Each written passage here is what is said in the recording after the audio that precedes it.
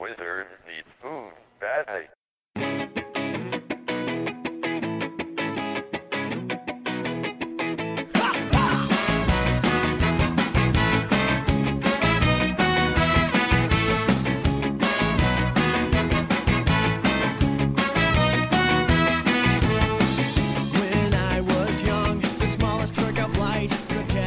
Welcome to American Soccer Analysis.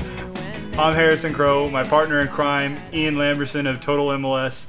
Fame is here. All the gifts are his. Ian, we got a special guest today. A wonderful guest. A topical guest.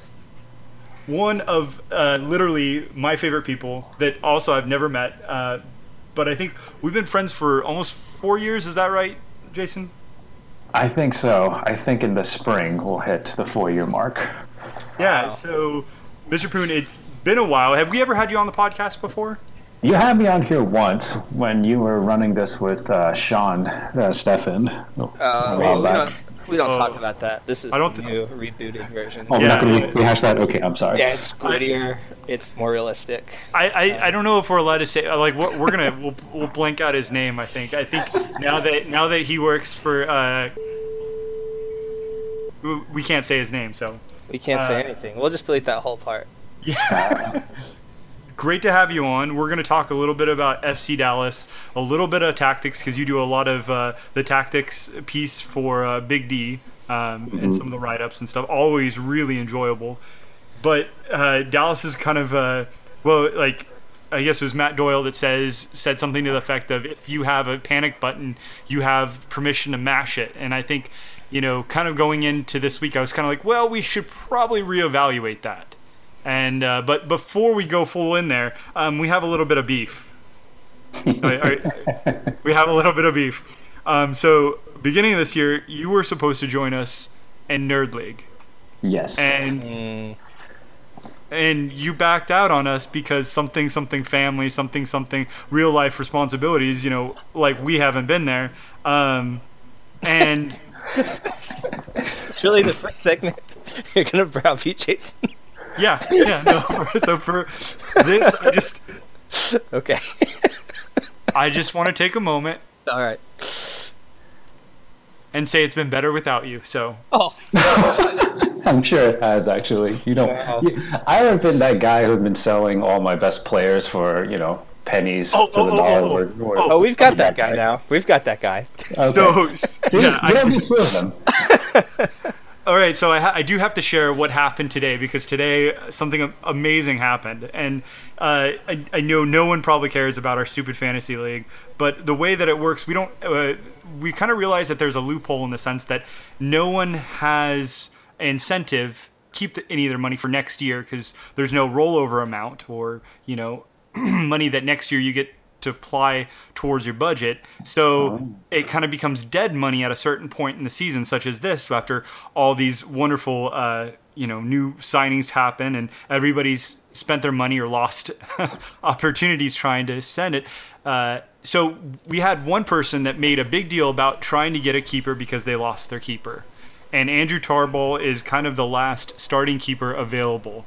And so he made a big deal, and in doing so, everyone realized he needed a keeper. So two people specifically, and I won't name names, spent all their money, basically, the most amount of money ever spent in our league on Andrew Tarbell. He went for $75 today in an auction. This is a league where Sebastian Javinko is like 50-something. So this was a big signing. Andrew Javinko is the highest paid player at $50-something. No longer. No longer Andrew Tarbell. Wow. That's some record-breaking stuff you guys got going on there. Madness. Yeah, I'm glad I bowed out then. Jeez.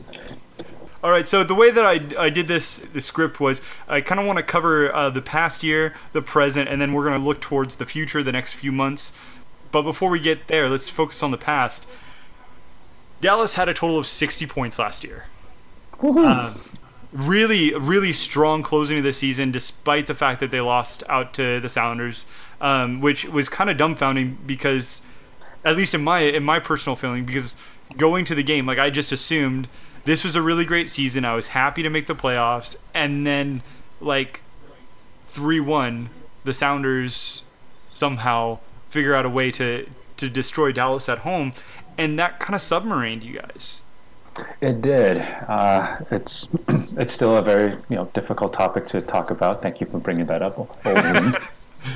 But congratulations to your Sounders, though. Yeah, it was confusing and a little frustrating, but there was also the sense that belief that Oscar Pereira was really trying to do something and figure out something. Because when Mauro Diaz went out at the end of this regular season, we were just not prepared for him to be out like that in the playoffs, and some of the tactics were not. And then found out we lost Fabian Castillo unexpectedly. So when we don't have Diaz, the shift to the 4-4-2 was working phenomenally with Castillo on one side, Michael Barrios on the other wing.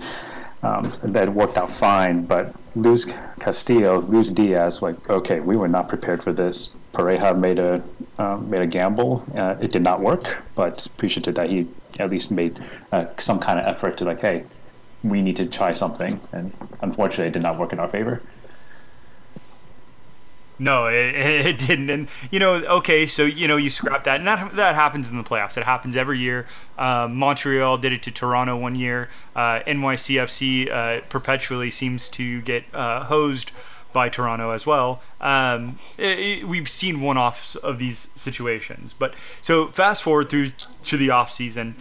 And the off-season kind of was strange in the sense that you had these very interesting and exciting signings, but they also kind of backfired at the same time, even before you got out of the off-season. So Anibal Chala, everybody's kind of confused. Was he a winger? Was he a fullback? There seemed to be a lot of information that was floating around, and no one knows what is truth out of that information that was floating around. And he doesn't end up even playing any minutes. Nope, we've been loaned out. Yeah, he was a left back, and from what we've heard, was that he was designed to be a winger. That he's going to be pushed up further upfield, but he got injured, and then he was loaned out, and it looks like his career's with Dallas is already done before he even started. Jose Salvarita, he didn't even. I mean, his loan guy, he didn't even pass his fitness, correct? That's correct. So his paperwork was done. He showed up. We're like, yeah, you're not gonna. I'm not even sure what they do at these physicals and what they're actually looking for, because he's still playing, but but apparently it didn't meet the Dallas standards, I suppose. So that was scrapped very unexpectedly too. Yeah, and I don't think that there's not a standard. There's not like a league standard. There is a league standard, but there's also a team standard, right? Yeah. That's what it seems like. Maybe Ian, you know more than I do on this, but I'm not entirely sure what they're looking for in this. Oh yeah, I mean, I assume they're just it's a checkup basically for. I mean, you look at injuries, kind of do like an intake, and kind of see what your past is, and they kind of analyze those old injury spots, and there's like a fitness test, and just it's really basic stuff. It's like getting a physical, just to make sure you aren't somehow completely defective. And it's basically, I mean, it's almost always a formality, like even worldwide. Like it's an extremely rare case where you hear someone that didn't pass their medical. So obviously the nature of it being a medical and HIPAA and things like that, we're never going to probably know the full story of what went on at that particular medical, but suffice to say, they just saw something they did not like and they did not want to invest in. Mm-hmm. So, and I'm going to skip over a couple of these because I want to come back to him. Carlos Sermano? I don't know. Sermano? He's got a few minutes in. What's really been the story with him? Yeah, he seemed more like a long-term project. He was brought in. He was always going to be the fourth guy in that midfield with Carlos Carrezo, Kellyn Acosta, and Victor Ulloa holding it down. But there was always we need another body.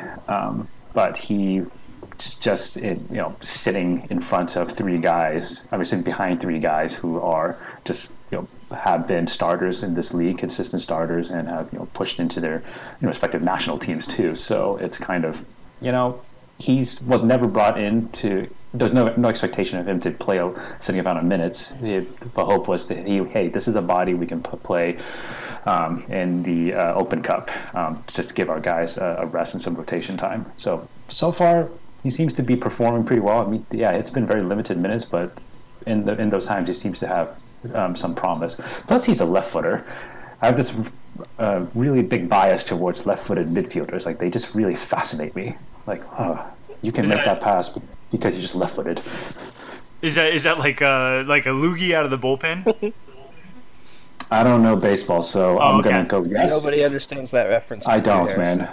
All right, Yeah, a loogie is like a left-hander that only pitches to like left-handed batters. He's like really good at facing left-handed hitters, but he's pretty much useless for everything ever.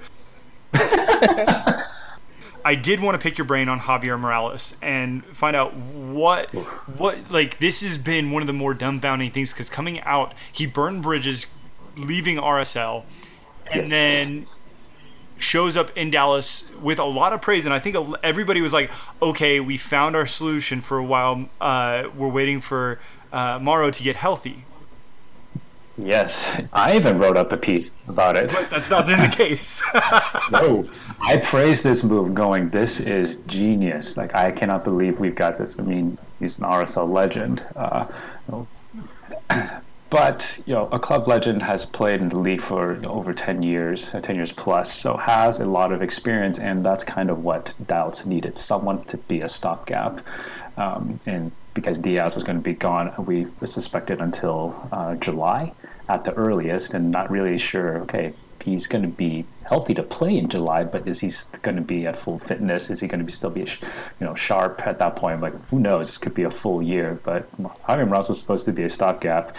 But yeah, I was completely wrong on him. He has not been a good fit for this team for some reason. I am not sure what it is.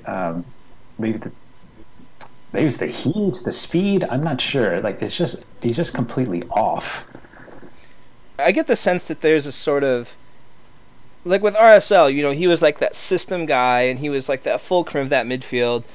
And Dallas just doesn't play with the ball in midfield very much. Mm-hmm. Like, they tend to get the ball forward faster. Like, if you look at their midfield passing numbers, they're just smaller sample sizes. Like, they're just pass less.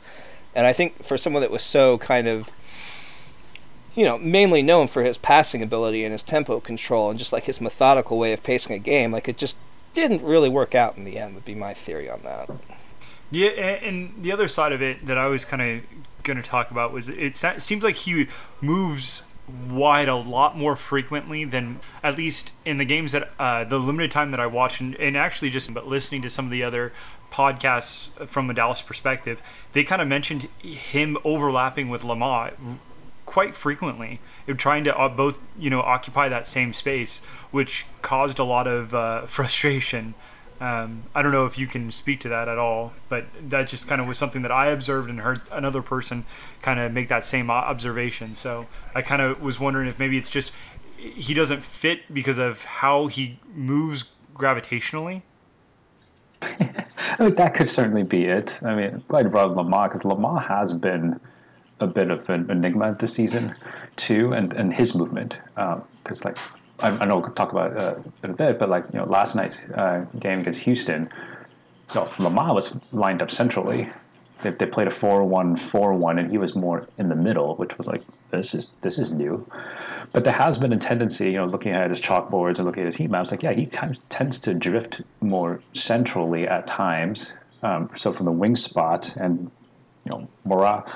Morales has that tendency, to drift as well, and he should have the license and the freedom to drift into whatever spaces he sees that are open. But they seem to be seeing they may just be seeing the same thing, and they're both just going to the same spot, which is problematic. Whereas in the past, Castillo, Barrios, they hug that line, they stay there until they see green pastures. Sure, yeah.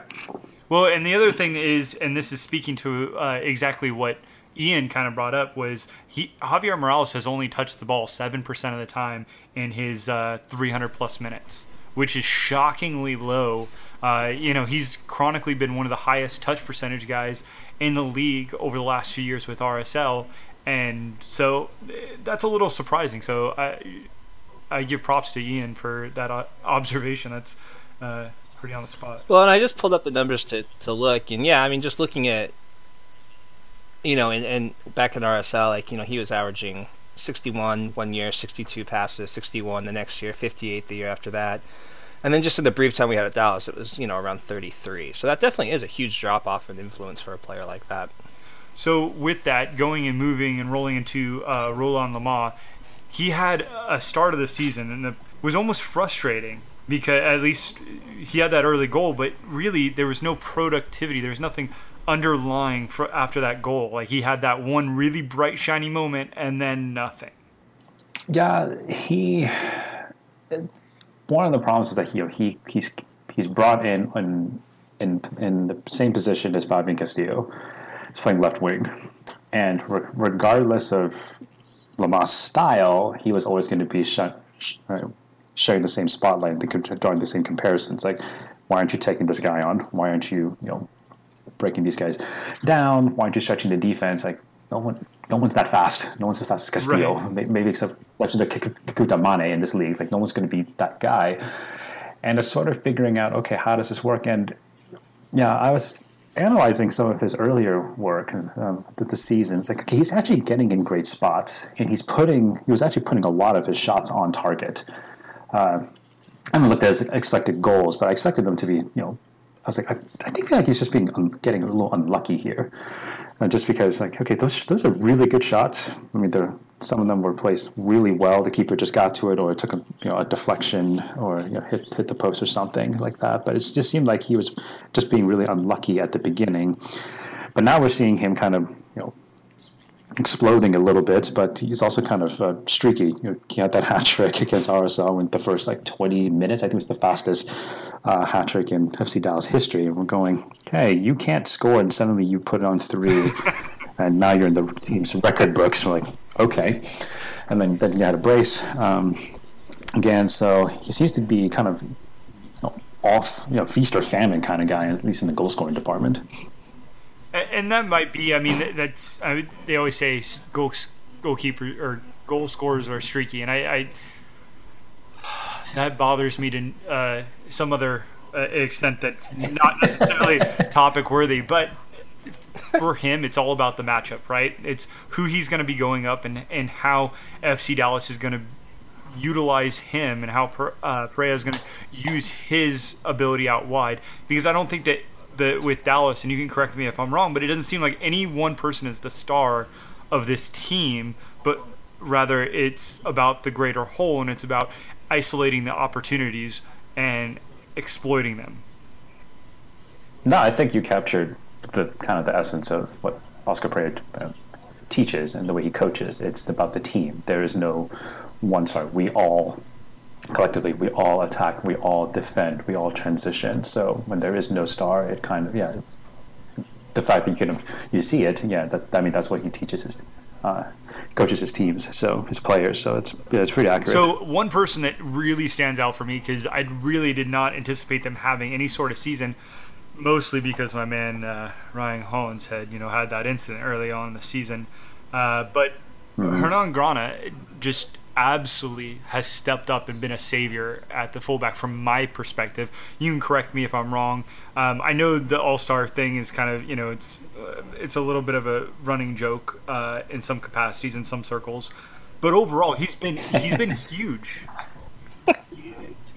Yeah, he's been a very welcome addition. I mean, so when Jose Salvatierra, when his loan did not pan out, we were like, okay, and then all of a sudden, in our circles, we're thinking, okay, our homegrown Reggie Cannon, he's going to get the start. There's nobody else there. And then, they go a few days later, we find out, no, Claudio made a few phone calls and got Hernan Grana now to come on. And he's he's been fabulous. He's been a good team player. My one critique with him has been just like his crosses have been so wasteful in the final third. I could not understand because I was watching and it's like, why does he keep hitting for the back post when his targets are Maxi Urruti and sometimes Christian Coleman? Because he's used to aiming for Kai Kamara. So I'm like, because Rudy and Coleman, they make the near post runs, but he keeps floating them over everyone, going, okay, you've just wasted an entire attacking sequence. Thank you for bombing forward and overlapping on the right, but now you're completely out of position, and you just hit the ball over everyone for the opposing right back to collect, and he's just turned the ball, and everyone's out of position. So I actually wrote up a piece about that. I was like, dude, somebody teach this guy how to just drive a low cross. And he did that. He did that against Houston. He started actually driving it, and I was like, I don't know if you read my stuff, or maybe Pereira read my stuff, or I don't know. Or I know, yeah, probably that. When in doubt, just take credit. That's right. I'm sure they read all my stuff and go, oh yeah, hit the ball low and hard to these two strikers and good things happen. I was like, yes, make the defense do something, not just float the ball over. Yeah, it's known as the Poon method in Dallas practice. So just put that in there. So the last piece, and we'll wrap up the preseason here. Christian Coleman. I'm saving him for last, and purposefully, because entering into the season, I really didn't believe. I felt two things. Number one, I felt Dallas had missed an opportunity to pull what Orlando did in the middle of the season, and rather than go out and spend money, go and throw bucket loads of TAM to teams that basically don't want to use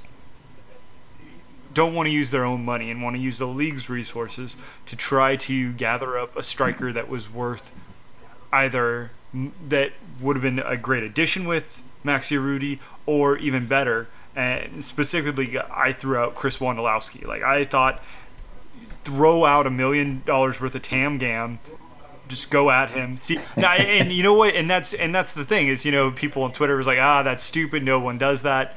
Now fast forward and you see 2 people, 3 teams that have kind of done it. I would have loved to see Dallas do that, because I feel like they could have had a more complete striker that knew the league.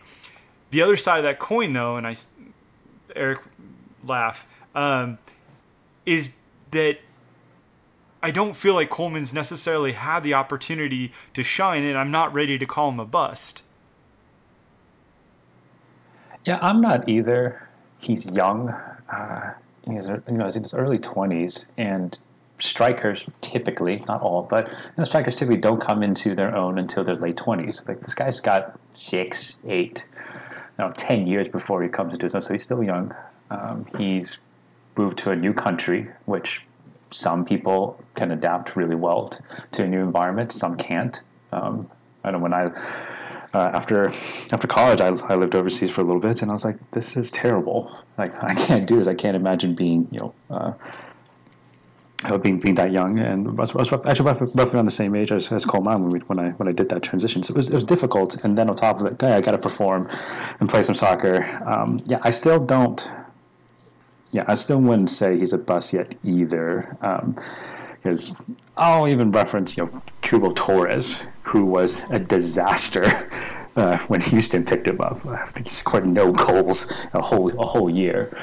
And I'm going, and then what happened was a new environment, new coaching, and now he's back to his old self. And I think this just sometimes just requires a little bit more time. I still see he's making the right runs, he's making the right reads. He's putting a lot of his attempts are being blocked, or being put on target, or hitting the post. Like, he's getting good shots. I mean, he's not just shanking them and missing, or making the wrong run. He's actively making the right decisions. They're just not falling for him. So I say 2 years. I need to give him 2 years before actually calling him a bust or not. Well, and he has less than 1,000 minutes right now. He has, and I definitely agree with you. I feel like in some ways he's getting unlucky, because guys are getting their foot in on shots that are headed into the net. Keepers are making really great saves on a few of his shots. And, sometimes that happens. You just, all you can do is, just applaud the goalkeeper, turn around, and keep going, right? So I think that there's more there. The flip side of it is that Urruti has, and we'll get to him in a second, Rudy's been really good, which I think kind of leaves you with a little bit more impatience for him, right? Like, you have less time to really give him that that leeway to say, all right, you have this long to get yourself together. Nope, Rudy's kicking ass, so we're going to go ahead and we're going to throw him out there right now because we're going to play whoever has the hot hand, because this is about the team, not about any one individual. And yeah, we want to maintain our assets, and Coleman's a huge asset for Dallas going forward. I can't see anyone making an argument otherwise. That being said, you're going to go with who's hot, and I think that's just kind of ultimately what's happened, and that's my look on it. That was my 10 cents. He sort of came in. I remember that he was like a very, like that first match in the CCL, he scored a great goal. And I think that sort of was bad for him in a way, because it set expectations to a certain level where you're like, look at this guy we got. And then, he kind of became... He had some moments that would be hard for a lot of players to recover from. Yes. Some gaffes. Of all the thousands of GIFs I've made for Total MLS, the one that has really caught the world's attention and got sent, just went super viral, was him against San Jose kicking the post and falling over. That poor guy. And that... I gotta say, to be able to show up and keep putting your head down and keep putting the work in after stuff like that, it shows a good, a nice intangible in a player that I like to see. So I also do think that there's more to come from this guy. And plus, the Dallas broke the bank to bring him. So I mean, the narrative against FC Dallas is where the owners just at the cheap. And so here we go. I think we spent $2.5 million to sign him, which is our Dallas's record amount we've ever paid to sign a player. So yeah, there's a lot of expectations. Like, okay, the Hunt finally paid for a player. They finally, opened their checkbook.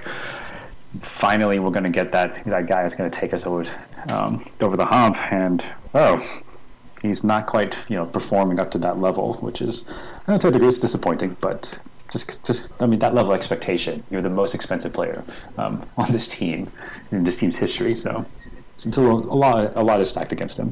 What would you grade this offseason? Coming out of this offseason, what did you kind of give it at, and how has that changed? Oh yeah, I gave it a B. When I heard all of it, Morales was really the one that's driving it up, and the rest were all just. I just didn't know. I'd never heard of some of these players before, and just the transition into MLS, into a new league, a new team, a new environment can be more difficult for some players than others. Now, of course, Oscar Pareja has had a really great history of bringing in young South American talent and grooming them. So I was like, well, both also it took time. Like Michael Barrios took him 6 months, half the season before he started kicking it into Michael Barrios that we see now. So it was a long progress, but a lot of patience. So it's kind of we need to wait and see, because we've also had David Teixeira, who was he was fine, but ultimately a big disappointment. So I said a B at the time. Right now, I'd say a C, just because a couple of players aren't even on the team right now. But Coleman's the one who's kind of holding it together. It's like, well, if he can figure it out and be that goal scorer that the team in the front office has expected, this could be an A. But if he doesn't, then it'll be an F. What do you feel the front office missed out on the most this offseason? This one hurts to say, but not re-signing Mauro Rosales.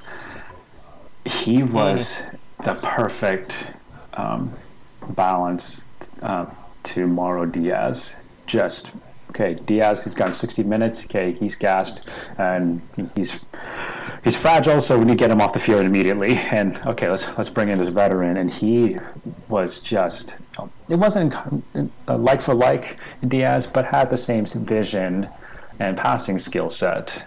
And all of last season, he was constantly the first one off the bench, like when we were trying to close out games or just need a change. Rosales was the first one always, or almost always, in every game. He would be the one that was trusted.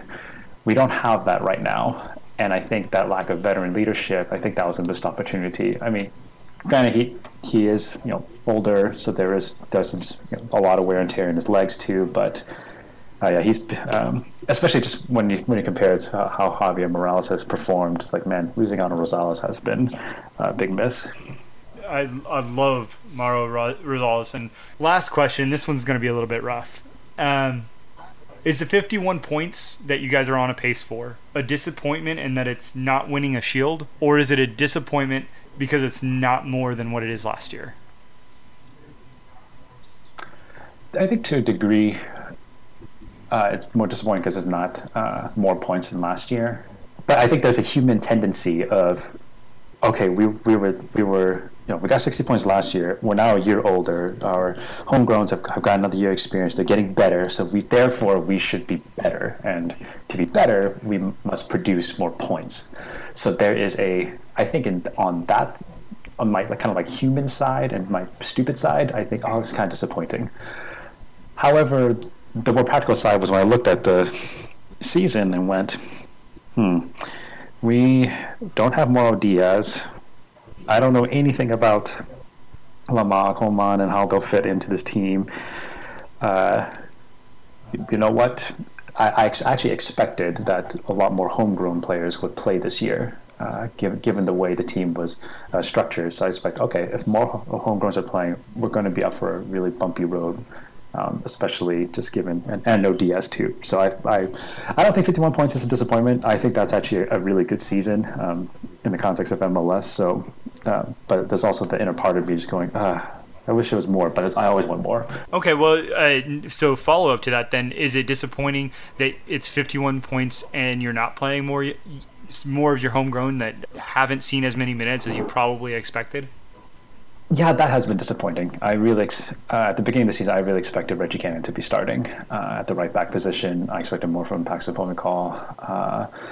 So it was, especially it's like, okay, well now that, we can see that the Javier Morales experiment isn't working, like, well, Paxton is our next number 10 in line, or at least the one who has the best skill set to play in the position. It's like, so let's get him out there, but it hasn't happened yet. But Pareja has always been very patient with his homegrowns, and that's also, they're all extremely young. I mean, geez, I think Paxton's like 17. He still lives with his parents. Like he's still a kid. And then I'm expecting him to kind of have like that Victor Ulloa year of, okay, it's your turn. You jump in and you're going to grab the starting position. And you're going to keep it, and you're going to be the team's Iron Man. But Ulloa was older. He was 23 at that time. So it's like, okay, there's a lot of difference between bringing someone in, and Ulloa was in the system for a while. So was Kellen Acosta. Like they were in the system on the team, playing, practicing with the first team for a lot longer than these other kids. So it is disappointing, but I also understand the logic and the reason behind it. So moving on to segment 2, and we'll kind of try to hurry this up a little bit more so we don't keep you all night long. But the present, a run of bad luck, the calls, and also the results. So you guys have had a terrible August, right? 2 points out of a possible 12. 4 goals. Is it 4 goals that have been reversed by VAR? Is what I saw. Is that correct? I saw that, but I can't remember what that fourth one was. I think I just blocked it out of my memory. I can recall 3, but sure, 3 or 4 at least. And then you guys have had 2 different penalty kick controversies. Not to mention last night with the tackle by Dylan Remick. It just seems like one thing after another. You guys have had 1 goal against. You guys had 3 last night, but I don't have the expected goals yet for that. So just looking at the first 3 games, you guys got 1 goal out of them, and you guys expected 4. Like the expected goals out of it is 4. The goals against, you guys had given up 3, closer to 2 on the expected goal front. So obviously you guys have been seeing a lot more goals scored than what your defense would probably expect. It's kind of been a tale of 2 seasons for you in general. Yeah, it's been pretty rough, to definitely this has been a very dry month in terms of production on both ends. It's like the first 8 games, this team had 4 clean sheets. Gave up I think 4 or 5 goals in that time span. And of course, since those first 8 games, we've only seen 2 clean sheets, and our goals against has ballooned to 1.5. So I'm like, yeah, it's been a strange patch, and I'm like, are we regressing back to the mean now? Because I don't think our expected goals were actually that high in the first half of the season, and we were scoring more, but I think we were lucky, and now our luck's kind of run out, and we're paying it back now. Well, it's funny that you say that, right? So I actually do have the expected goals for the first 10 games here, and it was almost exactly 12. It was 11.96 is what I have, and you guys scored 14 goals in those first 10 games. So you guys really didn't overperform scoring-wise. Defensive-wise, 10.6 goals against versus the only 7 that you surrendered. So as you mentioned, yeah, that defense was absolutely stellar. The next 12 games after that, you had 19 expected goals, you had 19 goals. You had 12 expected goals against, you had 19 goals against. So obviously, you're letting in a lot more goals than what you would expect. Can you speak to some of that? Because even Walker Zimmerman was benched recently, isn't that right? Yeah, he got injured, and I think it was a meniscus tear. I know he hyperextended his knee in a collision. And yeah, he has not looked the same. I know he's still working his way back to full fitness. So yeah, he's not in the starting lineup anymore. And I do wonder, just because I'm looking over the goals again, just going, okay, the defense is just giving up some odd goals. See, it was against Kansas City. Aaron Grana missed the guy that's supposed to mark, and it turned into a goal. I'm just going, okay, that's like one missed mark, and happened to be the guy where Sporting Kansas City was aiming at off the corner.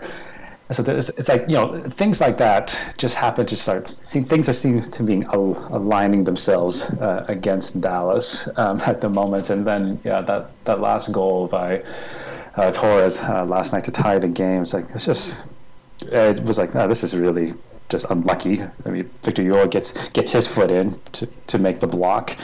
But it deflects it too high for Jesse Gonzalez to punch it over the goal, and here comes Torres. I'm like, okay, it just is what it is. But there are some definite glaring problems, because even Matt Hedges, who's defending MLS Defender of the Year, or the reigning Defender of the Year, he made a mistake last night against Houston. We couldn't handle a pass and fumbled it, and basically let 3 Dynamo players walk right in on goal, and resulted in that opening goal in that match last night. So there's just been it feels like there's been no stability going on. And plus, I also feel bad for some of the players. Like Atiba Harris was playing left back last night, which he broke into the league as a striker. Then he got moved up to the wing, and then Freire brings him in. He's like, okay, you're going to be a right back. I'm like, all right. And then, hey, all our guys are out, so you're going to play center back. Like, okay, now I'm going to play you on left. I'm like, dude, I appreciate his versatility and his willingness to do this, but I was like, do we see some kind of bigger problems? Like, hey, you're converting this guy all over the place. He's not a natural defender. Now he's playing the left side, which is probably the most difficult side to play if you're not left-footed and have no experience there. So, I mean, I think just some combination of the defenders are just not working out, not very well, and they're second-guessing themselves and thinking too much rather just relying on their instincts because they're in a new situation, new environment. Yeah, and that's sort of one of those things that you see in teams that there's this kind of snowball effect. Like what you said is exactly what I think it is. Just things that were instinctual and that were working together. Now you start having these second guess moments, and that creates more mistakes, and that creates more doubt, and it's a very nasty cycle for a team to get into, and we've seen it happen to a number of teams before. So it's not.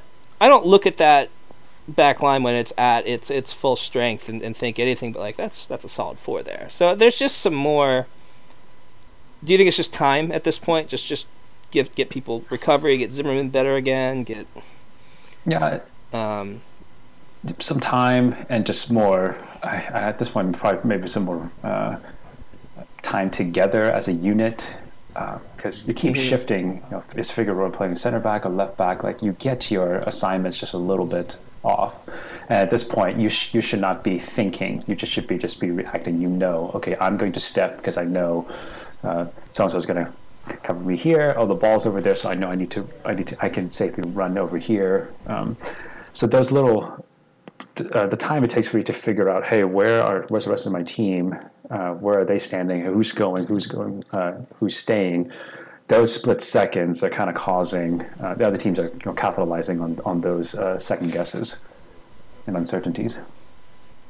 And I have to say, I'm actually a little bit surprised that you don't have, at least over this past month with the transfer window opening, Dallas trying to take advantage of that and trying to bring in some depth, especially with Hedges and Walker Zimmerman being gone during the Gold Cup period. It seems like a little bit of depth would have been really useful in a fourth center back. Yeah, like a true fourth center back. I know, because our first center back is Walker Hughes. He was a rookie. So that was a bit of concern. It's like, what are we doing?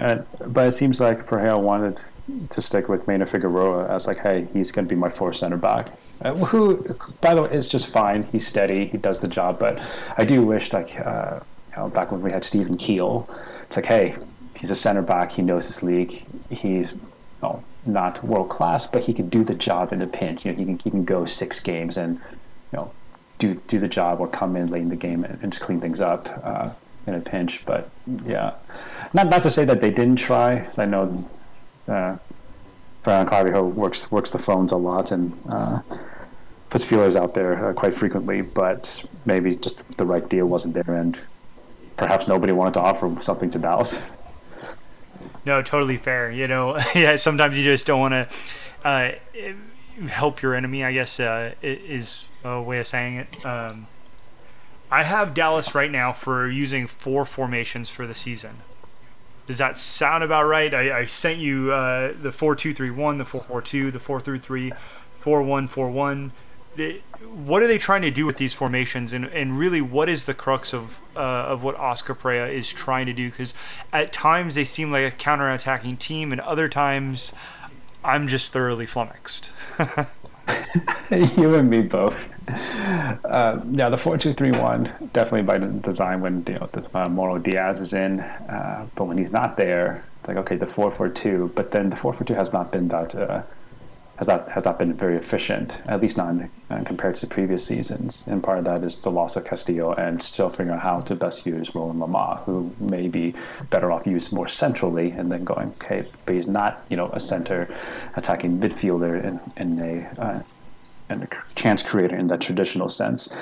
So I'm not sure either. But yeah, so last against Houston, they rolled out a 4-1-4-1. I'm like, what is this? Like when I saw the graphic, I was like, certainly this is a typo or a mistake, because there's no way he was going to do such a crazy change for such a big match. But I was wrong. Well, it seems like they were trying to muddy up that midfield and just trying to make it so that it just became, I guess, harder to move the ball through centrally. But that doesn't seem like that would have been Houston's plan in the get-go. I mean, Houston's... If I had to make a guess and get into Oscar Pereira's head, it's like, hey, what's going on? It's like, to be honest, he may just be experimenting at this point, and in a good way. Like, hey, the stated goal in the very beginning of the season was want the MLS Cup. Felt like that was a loss, a significant loss. It's something that was within this club's reach last season, realistically, and for the first time in quite a long time. And with the way the team prepared the last couple of seasons, it always fell through at the end in the playoffs. It's like, okay, and then try and mirror some of what Portland did and what Seattle did. It's like, okay, how do we prepare in the long run and not do what we did last season, where okay, we don't have Diaz, now what? And did not have enough time to figure it out. So he could be just experimenting. And figuring out, hey, this is what my team looks like when I have a 4-2-3-1. This is what my team does when I have a 4-4-2, and figuring and at least having some ideas of what to do and come playoff time. And you're kind of stealing my thing. That's actually, I was going to lead into the future. So segment 3 and going towards the playoffs, I kind of feel, and I have this theory that right at this point in time, there shouldn't be a panic button because, look, they're not going to get the Shield. They're not. No one's going to take it away from Toronto FC unless Toronto FC willingly gives it to anyone. And at this stage, I don't think anyone's there. They have any mind to do that. And I don't think they could do that even if they wanted to at this stage, honestly. They just have too much talent. So the end goal is to prepare the best they can for the playoffs, which is resting Diaz, which they have been. Diaz has only, 300 or not even 200 minutes in the last month and change. So part of me actually completely agrees that this could just be some experimentation and trying to best prepare for the playoffs as they can. That's at least that's the working theory and the only thing that seems to make sense to me. But Ian, I'd love to hear what you're thinking from kind of a neutral's perspective of what's going on here. No, I mean, I actually agree with you guys. I think that there's not a lot to play for in the stand. Like, I don't see Dallas okay, they're temporarily, I don't know, I haven't looked at the table today, but they might temporarily be below that line, but no one's realistically expecting them to finish there. So there is some time to just kind of try some new things, and Frey has a bold coach, and I like that, and I respect that, and I think his players respond to that as well, and it doesn't always work, and that's kind of the nature of that kind of bold sort of style of management, but what else? You're just get yourself set. What you have to do. You have one goal now, and I think that he's just being really smart about, making sure his team is as prepared as possible. And just looking at the playoff spread right now, and this is the probabilities for the seeding for Dallas going forward. I didn't even look at in the 6th place right now in my mind, unless Portland decides to give up, or I don't think that's going to happen. With their win against the Red Bulls, they pretty much, and I think they won last night. So, I mean, yes. they've pretty much taken away any possibility that San Jose has of trying to backdoor into the playoff run. So you have a firm 6. You really do in the Western Conference. No one's really dead first. No one's really dead last. It's looking at the probabilities across for Dallas, 13% for first place, 15% for second place, 18% for third, 17 and 17 for fourth and fifth, and 14% for sixth. So, I mean, it's pretty, it's just, there's not a lot of weight in one spot or the other right now, and I think it's kind of a crapshoot. And I think at this point in time, it's just find some ideas that work, win some games that you can, and that's a plus. But ultimately, try to pull some things out of this that you can use going forward. Because I think once it comes to the playoff, we're going to see a Dallas team that is just rocking and rolling, and we forgot, they're really dangerous and they're really good. That's the hope. First got to win a game. I bet it doesn't feel like that right now. But, it doesn't. Yeah. That's really positive from Harrison. That's optimistic. I like it. Harrison's a positive person. I know. Yeah. It's a good quality. So, just looking at from a tactical perspective, who do you want in that first round? Not hey, I think Dallas, is superior to every team in the West. I don't care. Give me who matches up best. Give me Houston. Houston. Well, for the rivalry, that would be really fun. Dynamo have not made the playoffs the last few years, so just kind of losing some of that, the hatred for each other. So give Houston. We've drawn them all 3 games this year, but also that's the only place where I could actually see Dallas actually getting a result on the road. We're terrible at Seattle. We can be okay in Portland, but it's pretty hit or miss. And once it gets cold, come playoff time, it's don't think Dallas likes to go up there. We stink in Kansas City. I haven't gotten a win out of there since 2011, and the Whitecaps we're just not good at there either. So just factoring in that elusive, that road game that's really kind of killed us the last couple of years. Like, where can we realistically go somewhere and actually just come out with a positive result with one goal, or holding it to 1-1 or 1-0? I think Houston would match up really well. So who don't like? All right, so you threw a bunch of these PNW and cold weather teams all in one with SKC and Seattle, Portland, Vancouver. Who don't you want to see? Who is the least desirable outcome? Purely because I've just seen you guys so much the last few years, I kind of don't want to see Seattle at the moment. Like, I need a break from Dempsey. Like, I'm good. That's becoming an annual. That's becoming an annual playoff series. It has. Yeah. I'm like, can we get something different? Like, I'm getting tired of this. They've been some really fun series. We've gone epic. The penalty kicks, and the way you guys knocked us out of the playoffs last year. Like, so there's some that have been really good games, but I'm like, I would like a little variety at this point. Okay, fair enough, man. See, I would have gone with KC. I feel like that's your tactically and sort of just where it's at. Like, that would be a very frustrating matchup to get in the first round, I think. That would. Tactically, yes. Purely as a fan and from just sitting on my couch perspective, it's like, can we please not get the Sounders? I can Sure. understand that. So looking at, I know it's a faux pas. MLS Cup. Who fits best coming out of the East? I know the back half is a little bit misty in terms of it. Will the Impact find a way in there? Will the Columbus end up, even with the games in hand, will they figure out a way to hold on to that spot? Just lump them all together. Who fits best coming out of the East? Oh, that one's tricky. MLS Cup, definitely not Toronto. There's no way stopping Giovinco and Altidore at the moment. I like another go at Chicago. That may be a bad idea, but there's something about their midfield with Dax McCarty and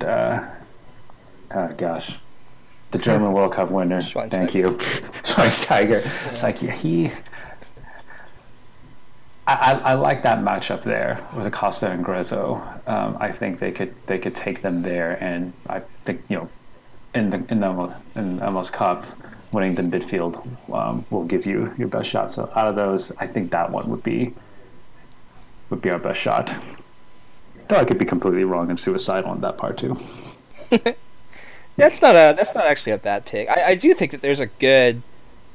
If you're hoping or a betting man, especially when you get towards playoffs, I start trying to look at which team has those old legs and which ones are going to start kind of, slowing down a little bit. Which is why I think, when you talk about like Houston, when you talk about like Chicago, like those are probably teams that I would not necessarily say are built for a long haul, heavy postseason. So I can concur with you there. Chicago would be a good matchup, I think. Yeah, I would agree. I think Dallas and Chicago would be a fun matchup tactically, and I think that it's one that would suit Dallas at this. Just looking at it from the onset at this stage. That being said, it doesn't matter because you're getting Toronto in Toronto. Yes. So. That's what I'm Bring a preparing jacket, for. brother. Bring a jacket. And everyone just has to be. So fast forward past the playoffs, MLS Cup, that happened. What can we see from the off season? From Dallas, because and most of the time this is kind of boring, and no offense, Dallas is gonna find about 3-4 more homegrown players that you didn't hear about that are gonna be amazing. Guess Will Parchment won't be around to overhype them, but I'm sure we can find someone to overhype them, and then they're gonna find 2 or 3 other South Americans, Europeans, and that were low buys that no one's heard of, and now it's the end of the season, right? Like, that is your off season in a nutshell. Yes, completely. But but there are rumors abounding on the internets, and we know not to trust those ever. But I will ask you if you have heard of any truth to them, and that there could be some extra money being spent. And looking at the past 2 off seasons sequentially, the Hunts have spent a little bit more every offseason, and in fact you guys have moved up to the 15th overall rather than just sitting dead last. You guys have moved up in payroll. Obviously you don't have a player making over $1 million. Could that change this offseason with the U.S. Hall of Fame going there?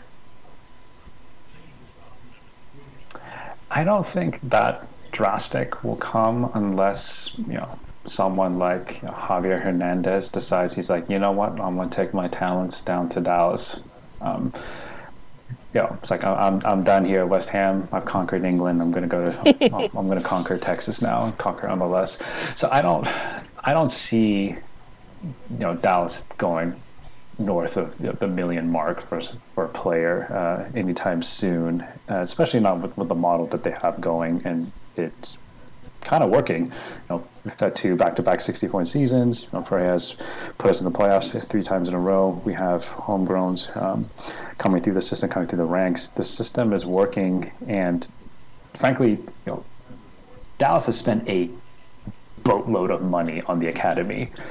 Like, to run that, just the academy side with the coaches and the training, the games and the players and the facilities, like, for them, it's multi-million dollars a year. I think it's too soon to pull the plug and withdraw funding from this. Like, hey, because to do something like that just takes time to get the return on your investment. And so I think we're probably 2-3 years from seeing that academy completely exploding in a way that they had hoped and envisioned. So, not yet.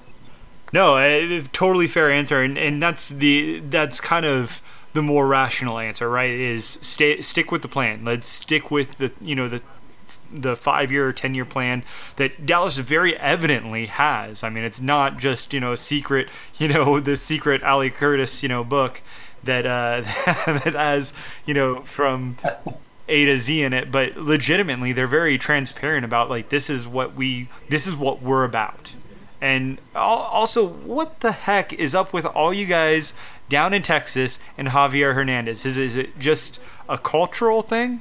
Because I've done my research. I've listened to a bunch of Dallas podcasts, and not just sourcing over this year. I went back to last year and last off season, and there was references to Javier Hernandez like I couldn't believe. What is going on?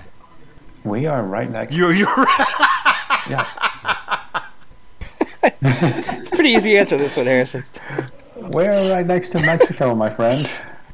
The Mexican population down here is blooming, and I went to my first men's USA match was the USA versus Mexico in Dallas.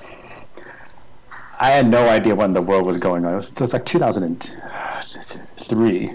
2003. I'm going to show this game like, okay, the stadium is 99% pro Mexico. I was very naive, did not expect anything. I was like, holy crap, this is insane. The halftime was in Spanish. Like, there's no English at all. I was like, okay, I really just stumbled upon a Mexican home team, a home game here.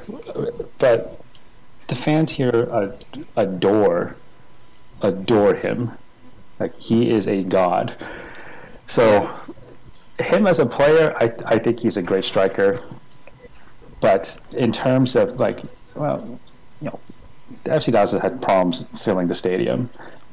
I'd put a lot of money in saying if as soon as Javier Hernandez comes, that stadium's sold out for a whole year. Oh, that's overnight. Yeah. It's a completely different culture. You really, I mean, the only reason why I say that is, and the only reason why I'm shocked is most of the guys I was listening to were white. Like, and I get where, Dallas exists, geography wise. Yeah, I get that. You didn't have to point that out. Okay. Good. Yeah, he did his research. Okay, I looked on a map, and no, I've had the distinct pleasure of driving up to Toyota Park and on a Friday evening, and it was awful. I missed the first 10 minutes, and I think it was a Dominic Baji goal that I was very disappointed to miss. But I don't know if it changes. It doesn't change the traffic. It doesn't change how difficult it is to get out to Frisco, especially in the evenings. I want to agree with you, and I hope that's good. I love seeing sold out crowds where you go. It makes for a fun experience. I think you're vastly underestimating how much Chicharito is loved. Yeah, it would. They'll drive to Frisco. Like they'll get to Frisco to see Chicharito play. The people will come. Yes. Oh, and that would be fantastic for Dallas. I'd love to see them tap into that culture, and that fan base that's there that loves soccer that's just not making the trip. Like that would be a wonderful thing for that organization.